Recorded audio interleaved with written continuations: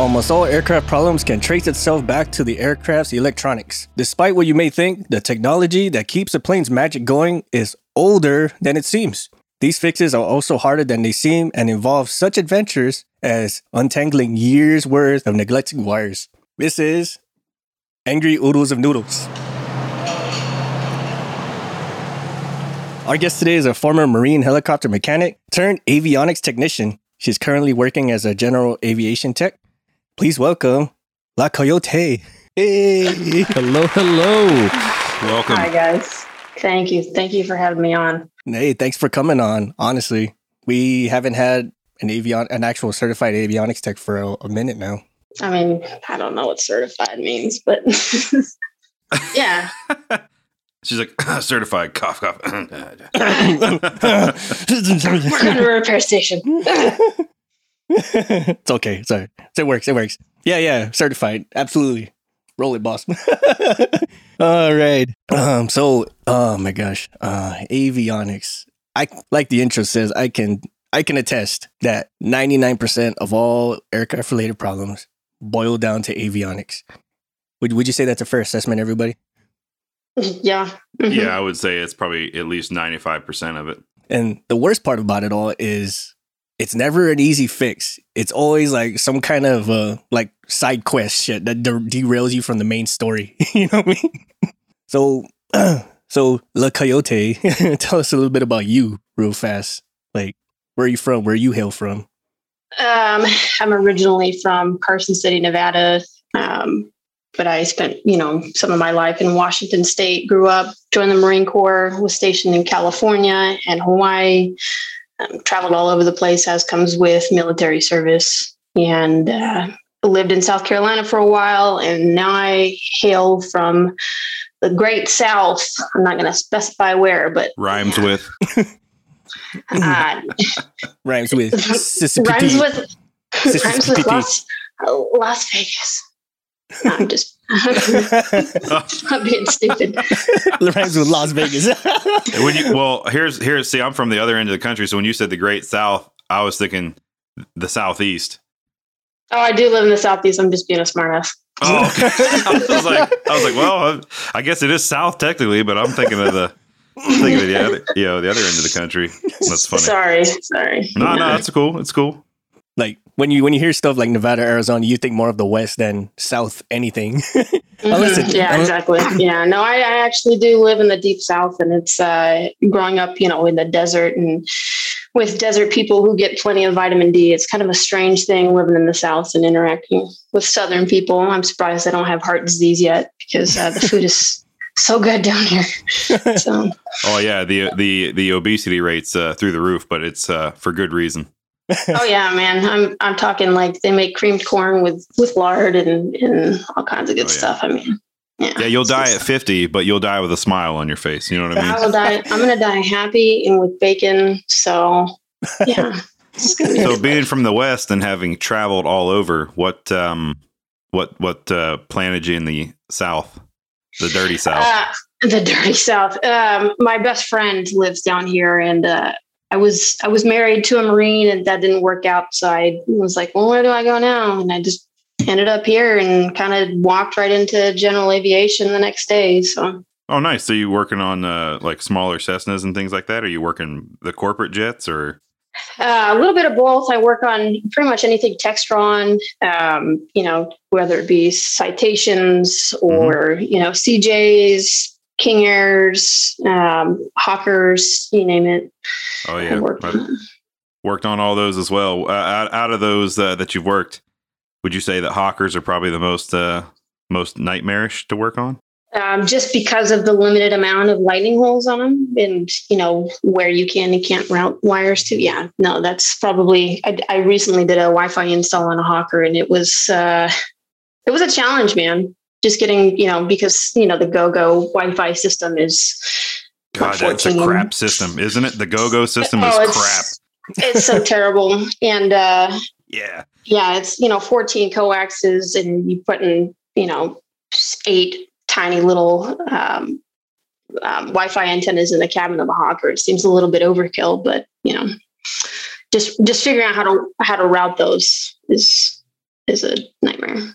So you get to do the installs and the routing. I got to do the troubleshooting on the other end. So there's many a night at 3 a.m. sitting on a ramp, and I'm on the phone with support services or whatever, trying to figure out and get wiring diagrams and trying to figure out what's going on with the system. And I'm not going to lie to you, probably 8 out of 10 times it end up just being left on the MEL list.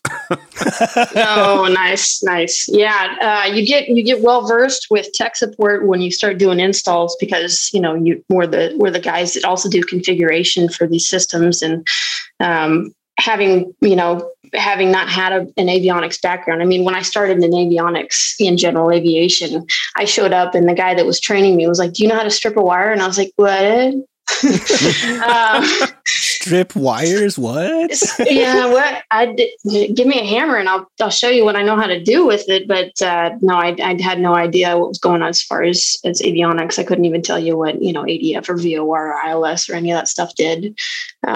So there's some companies that we do installs for that their tech reps hate me, but other companies, you gain a rapport with them, and you learn a lot of knowledge from those guys if you build a good working relationship with them. So that's very interesting, because I've had the similar experience with that as well, where you in the general aviation realm, you can make or break your career by how you work alone, right? You can call in and they know your voice and like, "Oh yeah, we'll help you out real quick." Or if you're not well liked, like you get left on hold for a while. Oh yeah, and there's some guys in general aviation and avionics installs, they have no interpersonal skills, because you're stuck in a cockpit 5 days a week, 10 to 12 hours a day by yourself doing these installs. So I think a couple of guys I've worked with are just abrasive because of it. But yeah, once building that good rapport with those tech reps really can help you save your career and boost you into the scene. Yeah. So are you working at like a service center? I'm working on a repair station right now. So I'm not, I'm kind of a noob at this, but yeah, I'm working on a repair station. We do all kinds of service work. We do phases and on-call maintenance, aircraft on ground installs is my forte though. Nice. If you get a chance and you feel like traveling just a little bit, jump on that AOG, which is the aircraft on ground maintenance cruise. It's long hours and a lot of work, but it's a lot more fun, and you get out get to see some different things and kind of working on the road a little bit.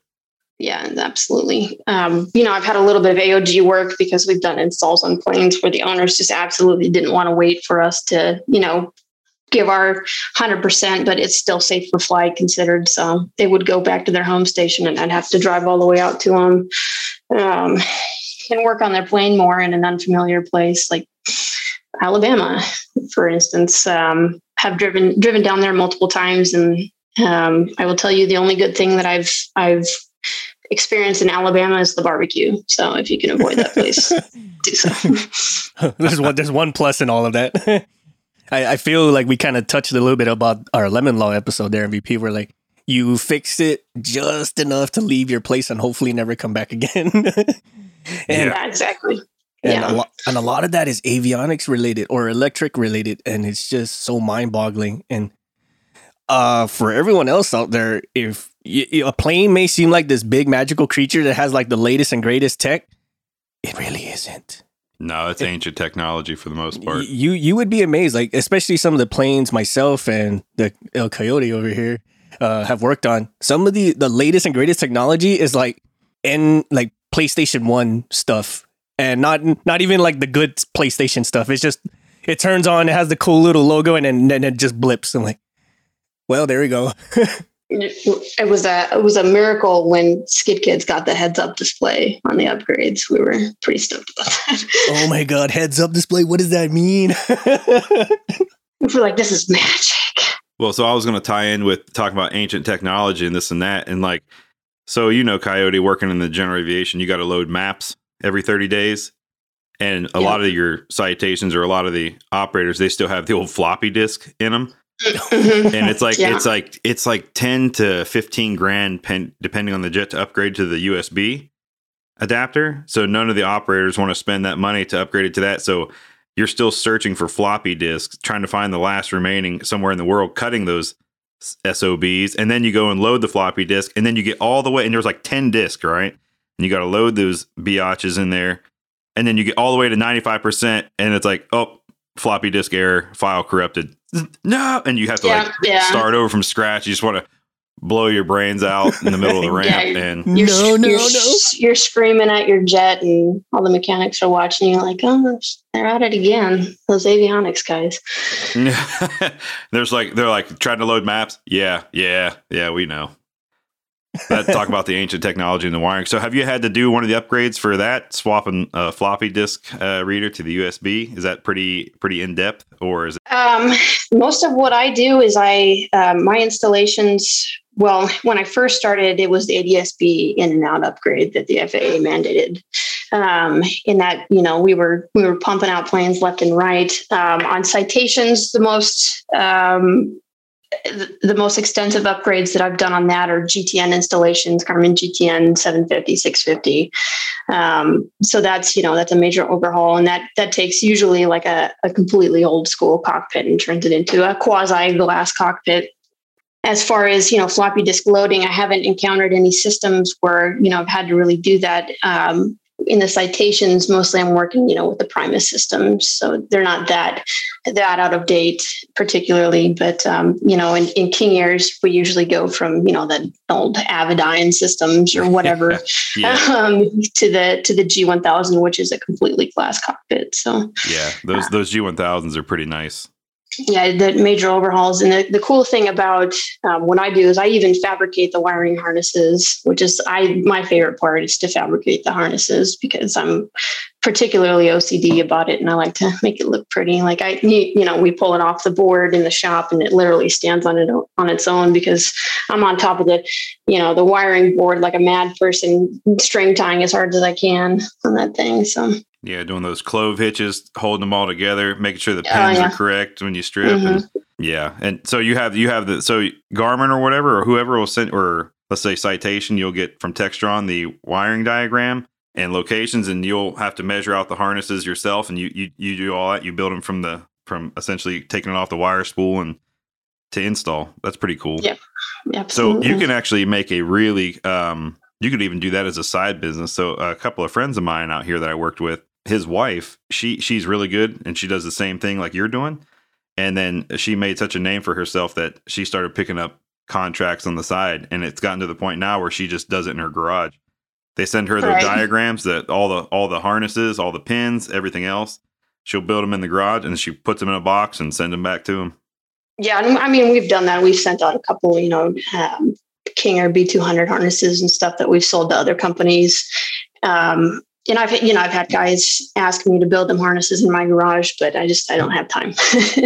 Yeah. So, I mean, that's the most rewarding part, I think, is actually making the harness yourself, because you get to pick and choose how it looks and where everything's at, and it just makes it easier as an install.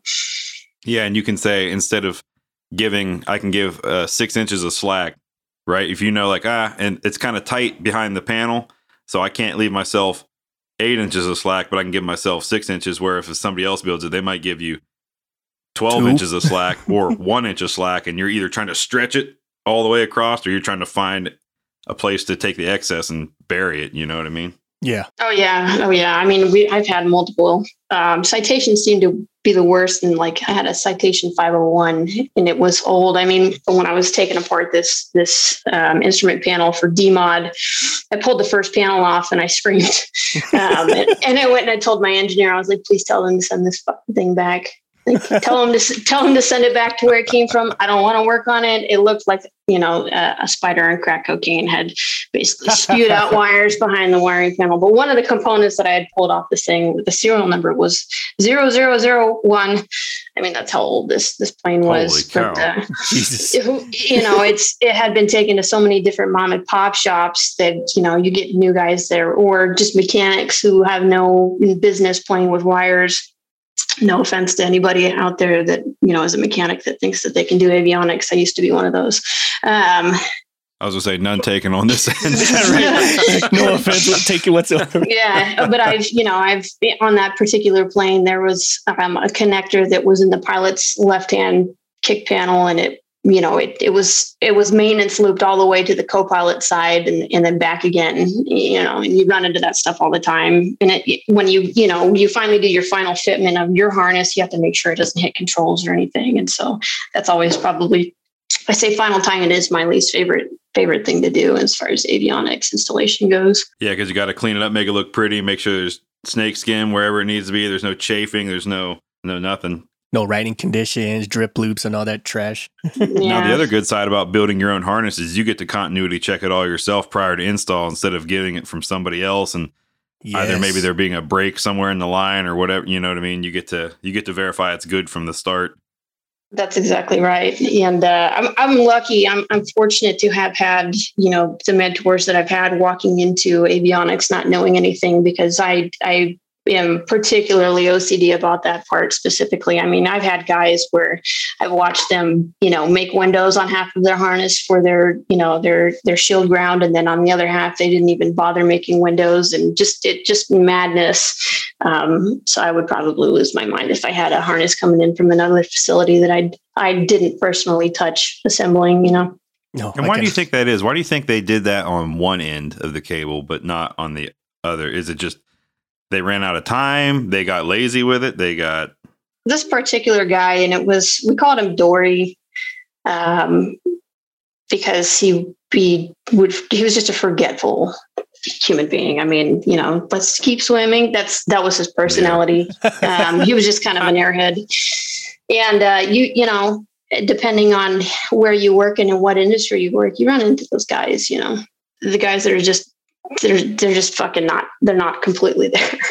So I can at least attest from my experiences that a lot of the technicians, their work is timed, so like you got to be able to pump out so much in a given amount of time. So when they say, okay, you're now 3 hours into a 4-hour job, what the fuck?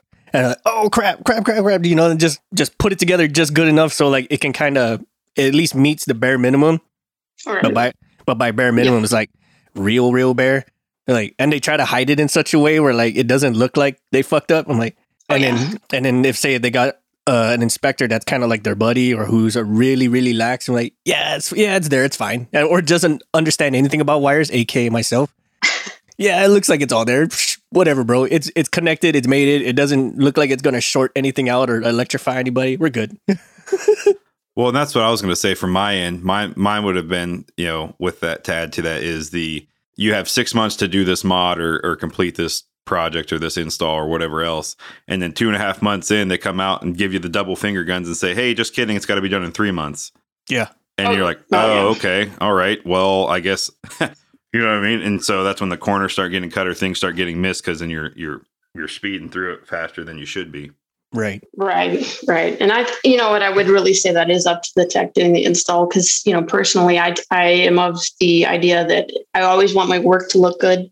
Mm-hmm. And I want it to be good because, somebody else is going to come in behind me and touch this and they're going to be like, what company installed this? And I want them to be able to be like, if it's my work, I want them to be like, oh man, that, these guys know their stuff.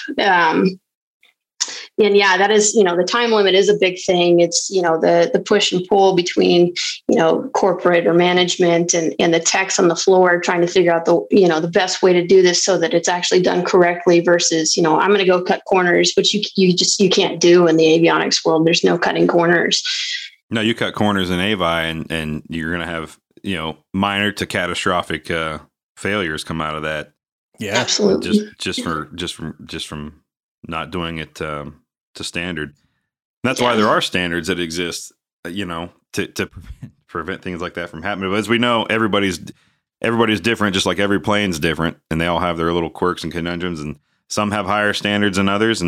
But it's interesting what you said about you want your work to look good and be good. That way, when somebody else looks at it, and you and I are cut from a similar cloth on that, is that when somebody goes and they just look at the logbook and they see my name in there and the write-ups that I do, like I'm all the way down to even the paperwork's got to look good beyond the work. Because somebody comes in and says, oh, MVP did that. Yeah, it's good. Yeah. You know, like your name, that like just that alone, they go, oh, that's cool. Or when they open up like the kick panel, right, to do some work after you at another station, and somebody goes, wow, look at this harness. That's beautiful.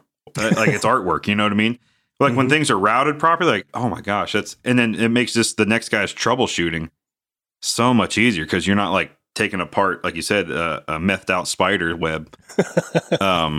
And trying to figure it out. It's nice and streamlined. As streamlined as you can get it, obviously, you know, you're fighting through decades worth of wiring and pipes and panels and hardware and everything else. But yeah, I can attest to that, especially. I recall a bunch of times where we pull off said panels and it's either just this rat's nest of what the hell just happened? Like a tornado just went through and just ate all the wires.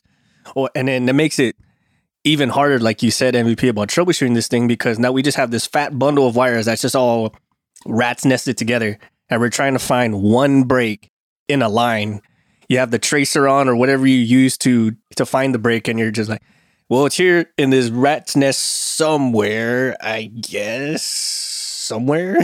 So it's one of those like, well, do I deep dive and try to untangle the mess, or do I just cut the whole thing and then just reshoot the whole mess? You know what I mean? Well, if you have that option, but many times, like in the corporate realm, that's not an option. You're not going to be like, oh, this bundle's screwed. We're going to give me a new one, because control, wherever control is located for that operator, is going to go get wrecked, troubleshoot it, make it look nice, and release it, send it to RTS so we can return to service here. You know what I mean? Right. Yep. Exactly that. And because of the money, they're not going to spend to get you a new harness or whatever else. That harness spider web is now a you problem. Right. I'm thinking of an exact story about this one when I was in the service. It had something to do with a Cobra's weapon, an AH-1 Cobra's weapon system, where this thing fucks up a lot. This one particular plane, it just the me fly, no shoot kind of thing. Like, Jesus Christ, bro. Like, your whole purpose in life is to freaking kill shit, and you're basically a fucking flying camera. That's all you fucking do. A 2-person flying camera. And it was coming to the point where, like, they've been troubleshooting this thing for days, just shooting wires and all this other shit. I'm like, what the fuck is going on? And of course, controls and be like, have you fixed it yet? Every 2 minutes, have you fixed it yet? What's going on with it? So, and then the avionics realm has like this whole timetable of what they say, how long things take. So like, oh, it's going to be about 5 minutes when they really mean like 30. Or, oh, we're signing it off right now, which means we have no idea what we're doing or some shit like that. Well, and also you get like control or whatever that already have it in their heads that say, well, that job should take only about an hour. Yeah. But they're basing it off of past knowledge and like, well, that's what it was before. Well, you don't know what it is this time. Like, let's troubleshoot a little bit. But I feel like, and maybe, you know, Six and Coyote, you guys can attest to this too. It seems like as aviation's going, especially with avionics, we're getting further away from troubleshooting and just hit it with the parts cannon. Boom. Did that fix it? Nope. Hit it again. Boom. Did that fix it? Nope. Instead of just taking some time at the beginning and because what if it's just a small relay and not the whole part, right? Let's figure it out. But I think they get really hung up, especially in the corporate realm. If that plane's down, it's not making money. So the faster we can get it up, and let's just hit it with a bunch of parts and hopefully that fixes it. Well, what if it's a relay that's kind of sticking every so often, but you don't know? You know what I'm saying? You wouldn't know unless you troubleshot it down, pinned it out, whatever. Yeah. That's that Danny DeVito meme. So anyway, I started swapping. Oh, yeah. So anyway, I started swapping. That's funny. But you're absolutely right, man. And I think the reason why for that, too, is because as technology progresses along, the aircraft is starting to become smart enough to tell you what's wrong. And so people just rely on that. Like, let's just pull the history recorder, or some aircraft have like what's called a HUMS. I'm not sure if smaller aircraft have them, but some aircraft have like a diagnostic computer that tells you what's going on with it. So they just pull up all the faults and see what happened, and like, oh, okay, this is wrong. Easy fix, CBIT clear or some shit like that.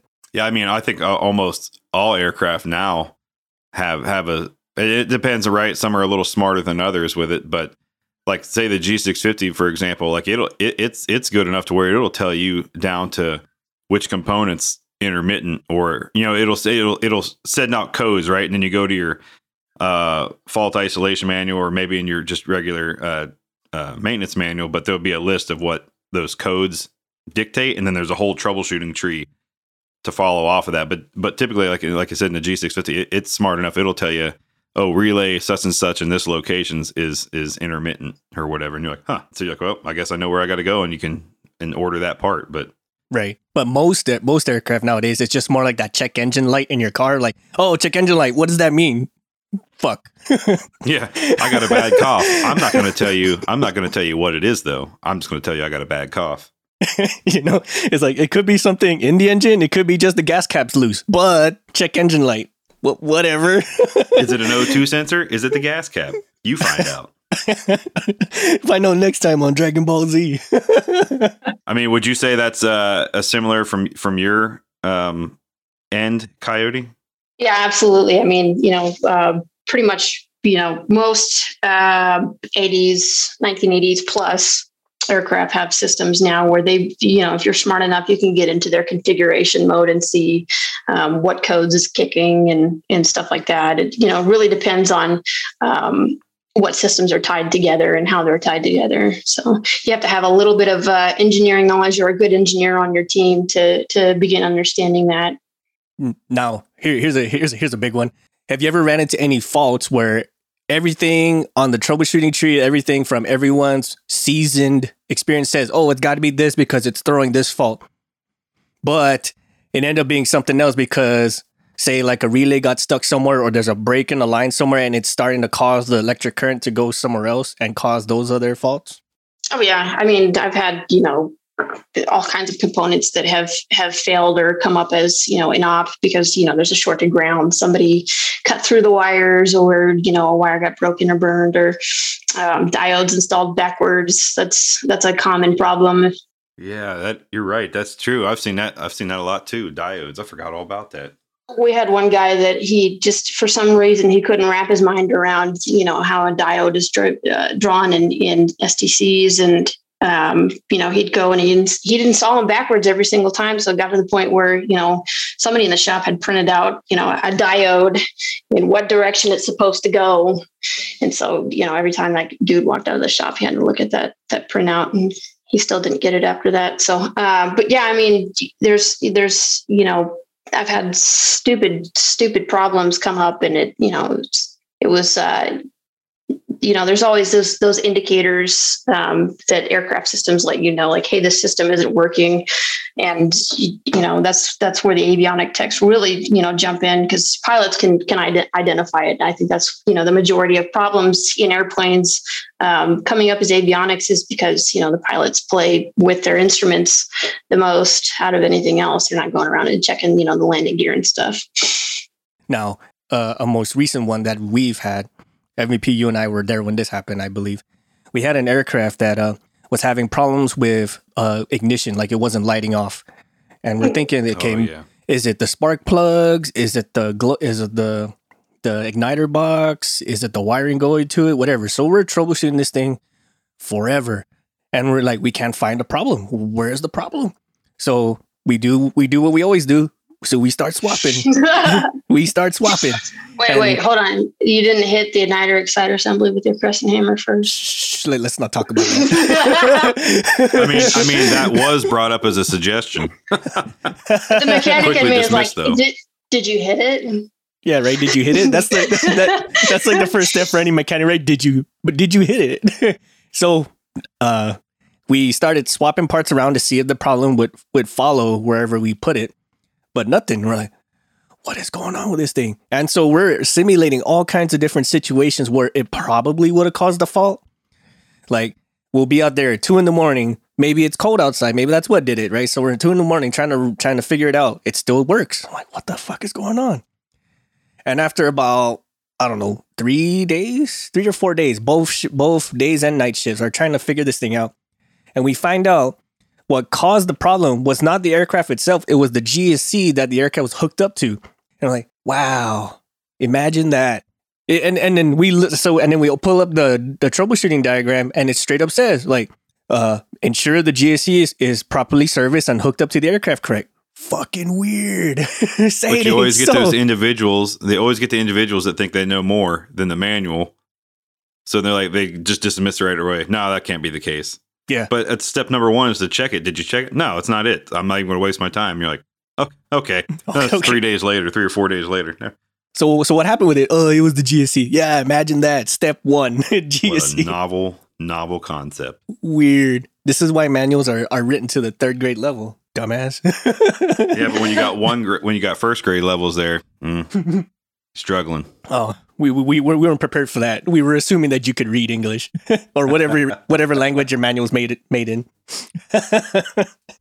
And there was more instances like that, but that's going into like the way like advanced stuff. Like we're talking software, we're talking like equipment that we've never tried before, and this kind of going back to your upgrade stuff where we're sticking new stuff in the old airplanes.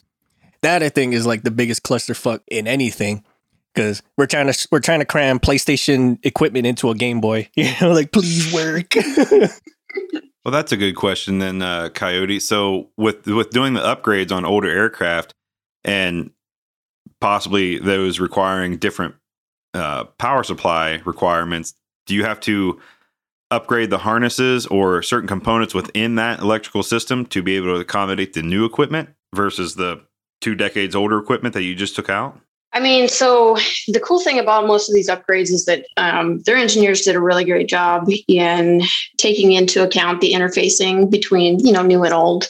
Depending on what pilots want, we have to buy individual STCs per the installation. So we have, companies that we contract out for these STCs, and these engineers basically, they take OEM prints or whatever the prints are for that particular plane serial number, and they dig through them and they make sure each new component that we install is interfaced correctly with what's existing in the aircraft. Now, what it really comes down to is if I'm going through the STC when I'm doing my installation, am I double checking what the engineers have looked at? Because all they have is what they see on a screen. They can't actually look at the hard wires in front of them. So there's a lot of double and triple checking and catching little things here and there, and making sure I'm not pinning out something that is 12 volts VDC into something that's providing 26 volts AC or whatever, so that I don't fry components. And I it's trial by fire kind of thing. When you first start in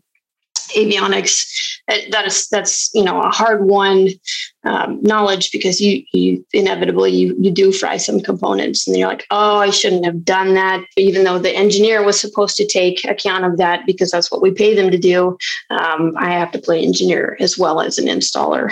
Yeah, so you're basically Sure. like a mini wizard, like 3-prong plug into 4-prong outlet. Something not right. Yeah, I mean, we had an awesome engineer where I currently work, and this dude was a magician. We called him the ninja, and I used to tell it because, this dude has been working in aviation for a long time, and every time he would go do a configuration on one of my installs or sit through configuration and teach me stuff, there would be something that wouldn't work, and I would just touch it and it would suddenly work. And he would ask me what I touched, and I'm like, I don't know, man, it's magic. So avionics is a lot of troubleshooting and rechecking work, and like 10% magic. So Yeah, don't let the smoke out of the box. yeah, exactly. It was the static from your shoes, right? You touched it and it gave it just enough juice to bring it back to life. I like to say that it's the female finesse. I touched the button a different way. Right? It's like, ooh, whoa, That's a someone good new. Female finesse, yeah. Someone's new. How are you doing? Yeah, the airplane's like, man. Oh, this is a gentle touch. Okay, I'm willing to work with you. Yeah. So the engineers, right, who might have written some of these mods or upgrades that you've done, they might be sitting in Wichita, Orlando. If it's Embraer, they're probably down in South America, in Brazil. And then, you have to do the mod at your station. Do you guys have engineers on site? Like you said, you were going through and you verify that everything's is correct there. But do you have a local engineer who's assigned to that project with you, that when you go through the drawings and you find something wrong, and then they can either do like a red line or update it on the spot for you to correct it then and there, or do they have to then take it and send it back to the original engineer who wrote that mod to get the paperwork updated and then send it back to you? How does that work? I mean, it's kind of an all of the above situation. So yeah, I'm not sure about, most of general aviation. I don't think it's the case because our engineer is one in a million. I mean, this guy you wouldn't think he's an engineer, just the way he acts and talks. He's amazing. He's everything that I know as far as configuration comes from this guy. So, I find myself to be extremely fortunate to have access to such knowledge. But yeah, when you encounter problems like that on the installation where, something's written wrong by the engineer that originally drew the STC, I will typically go to mine, double and triple check unless, it's a problem that I know that I can handle on my own, that it's like, okay, this is obvious, it's wrong. And he will, if it's a compounded problem that's like, okay, this is 2 + 2 = pineapple. I'll have him, do some research into it to make sure that I'm interfacing the equipment correctly. But if not, if it's something that's like, okay, that's an obvious issue, he'll contact the original STC drawer and have them updated. So just so they don't, sell the wrong STC to the next guy. Here's a question for you and Shoreline. What's been like one of the most ridiculous gripes you guys have heard as far as the electronics portion is concerned? Let me think on that. Go ahead. Oh, man. Ridiculous gripes. Honestly, it's more so just stupid people. I mean, just like of the time. routing things wrong, or like I mentioned a story in a previous episode where, we ran an electrical cable backwards, where we had the wrong end in the air and stuff like that. And the other part for me is messy cables, because of what I do is so temporary, because I don't have as much install experience. I'm mostly a show guy. Keeping your cables clean is necessary for troubleshooting, because you're going to be troubleshooting because you're putting a show in a place that isn't supposed to have a show, right? So everything is temporary and you have to do everything from the ground up. And if you aren't set up for success, and you could hold somebody's hand all the way through it and they can still do it wrong. Like it blows my fucking mind. Like, it is ridiculous. So yeah, that is what I would say is my biggest gripe personally, is just people not paying attention to what they're doing. Well, yeah, especially in your case, man. We're not in our cases, we're talking like 26 VAC max, Yours is like more like 400 volts, 400 amps. Like, yeah, it's true.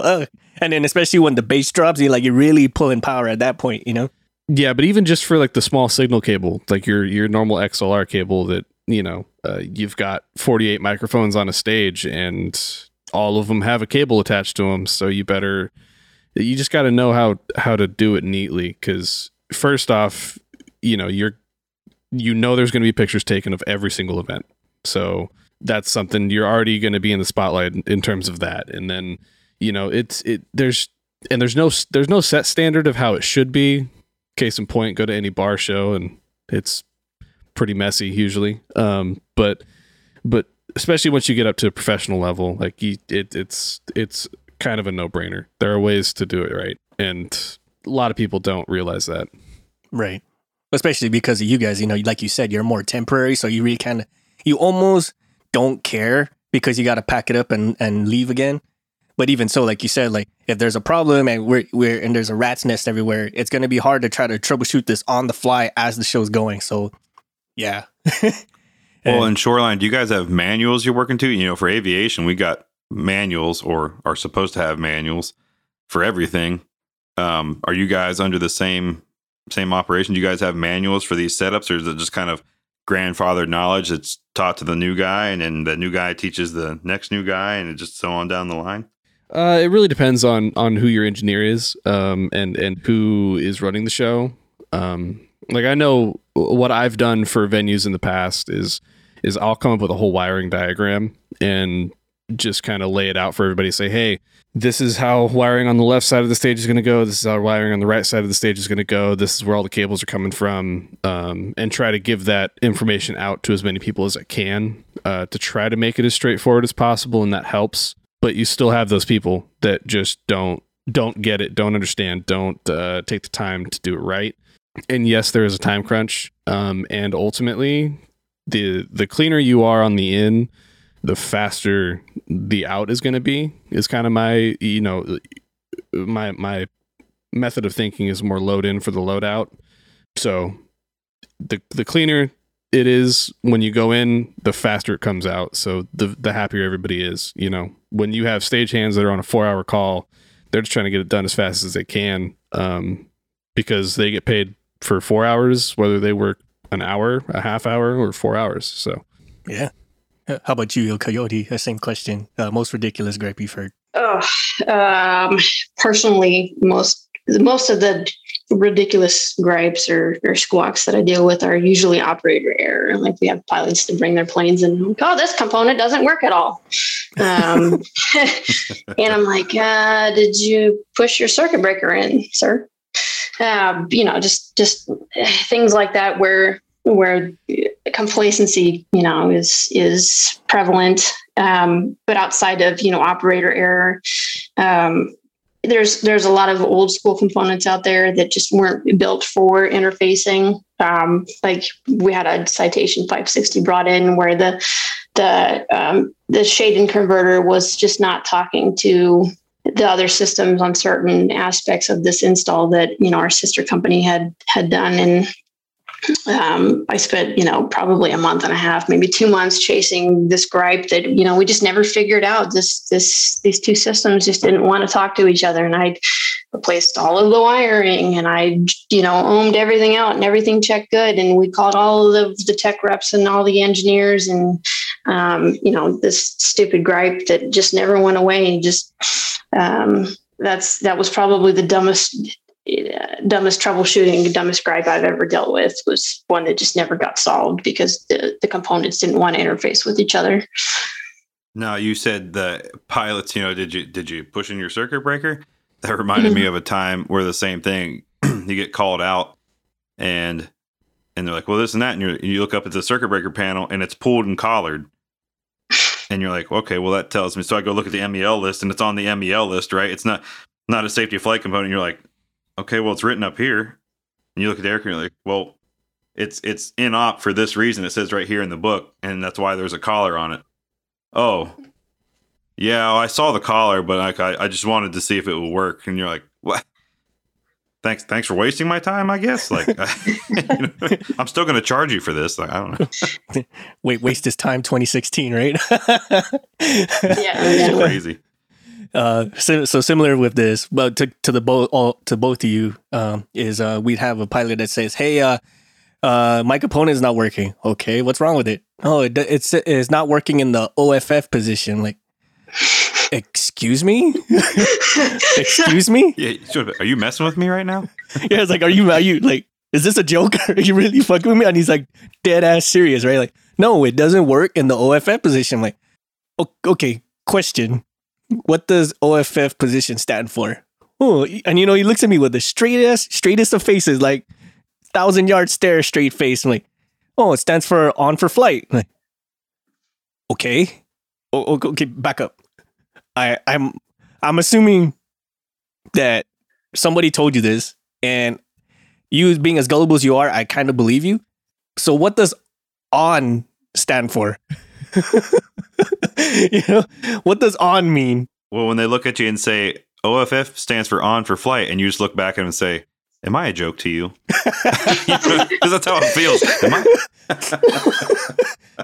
Are you messing with me, man? Like, are you? Is this your rich boy way of telling me I'm stupid? What's going on? Put your clown nose on. Is this some weird flex that I don't get? Right? Or what's that one meme? Like, I'm sorry, is this a poor people joke? I'm too rich to understand. Hold on. Let me put my clown nose and my wig and do my makeup real fast. All right, go. Say that again. It is like that though. I'm like, oh, sorry, real quick. Just come out from the back with your rainbow wig on and a big red nose. Okay, I'm ready to hear your request now. What's the issue? Right. Or another one's like, oh, the weight on wheel switch doesn't work in the air. Like, say it ain't so.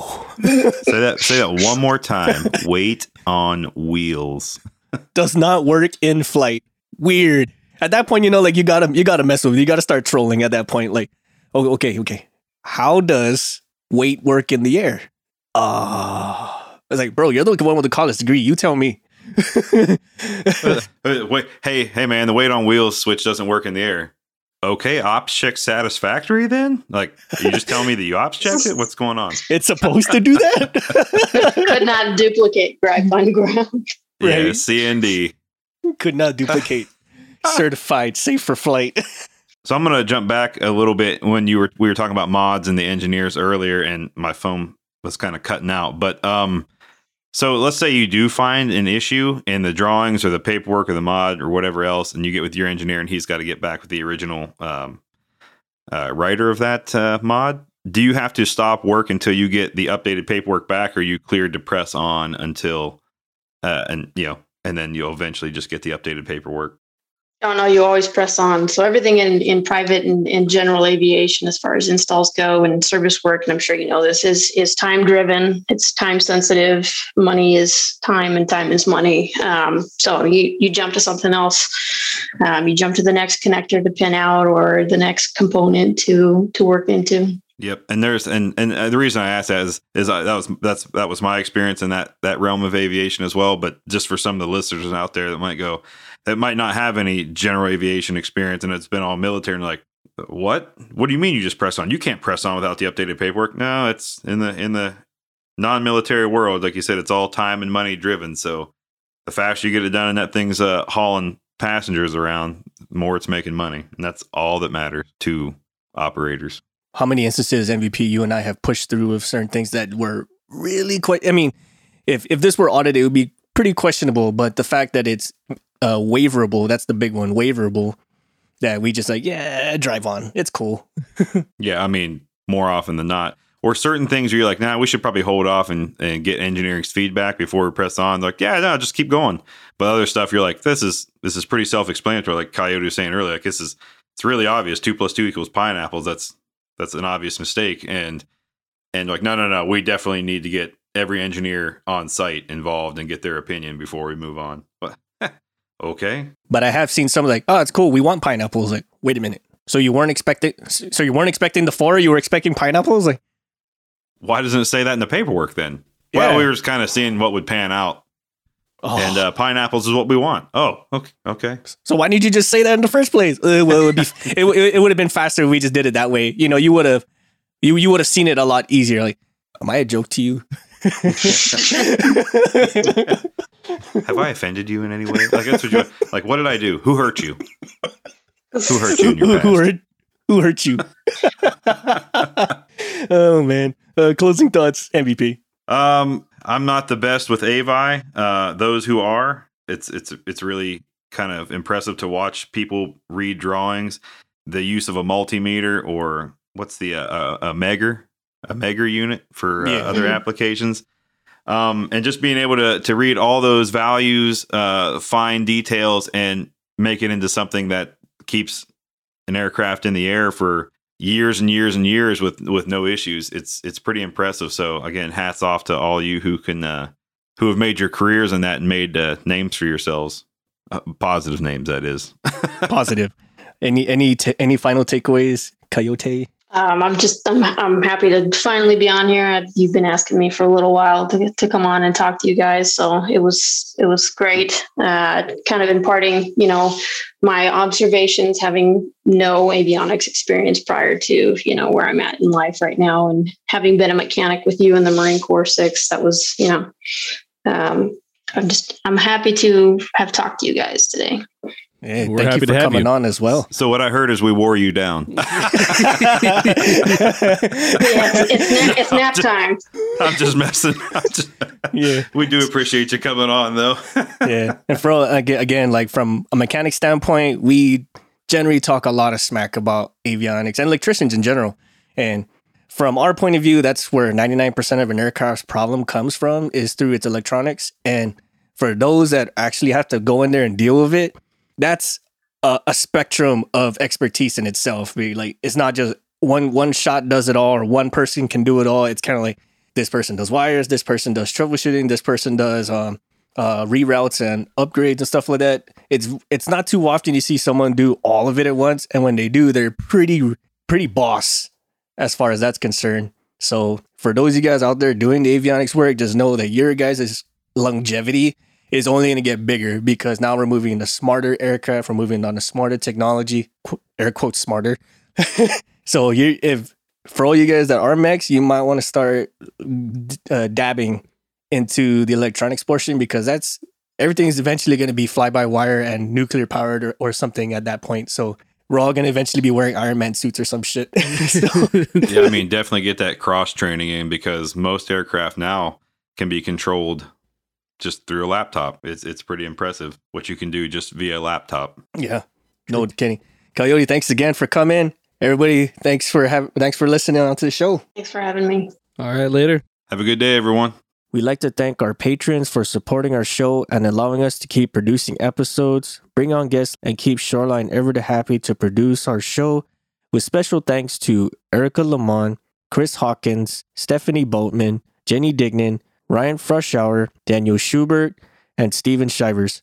Thank you all, our patrons, so much for all your support and again, your patronage. If you have ideas, topics, or stories for the show, or you would like to be a guest on the show, visit cancelformaintenance.com and drop us a line on our contact us section. We will do whatever we can to get you and or your ideas onto the show. Check out our sponsor, Rockwell Time, for all sorts of outdoors and sporting apparel such as watches, safety-rated sunglasses, and snowboarding goods. Visit rockwelltime.com, use code CX4MX, and save 10% off your purchases.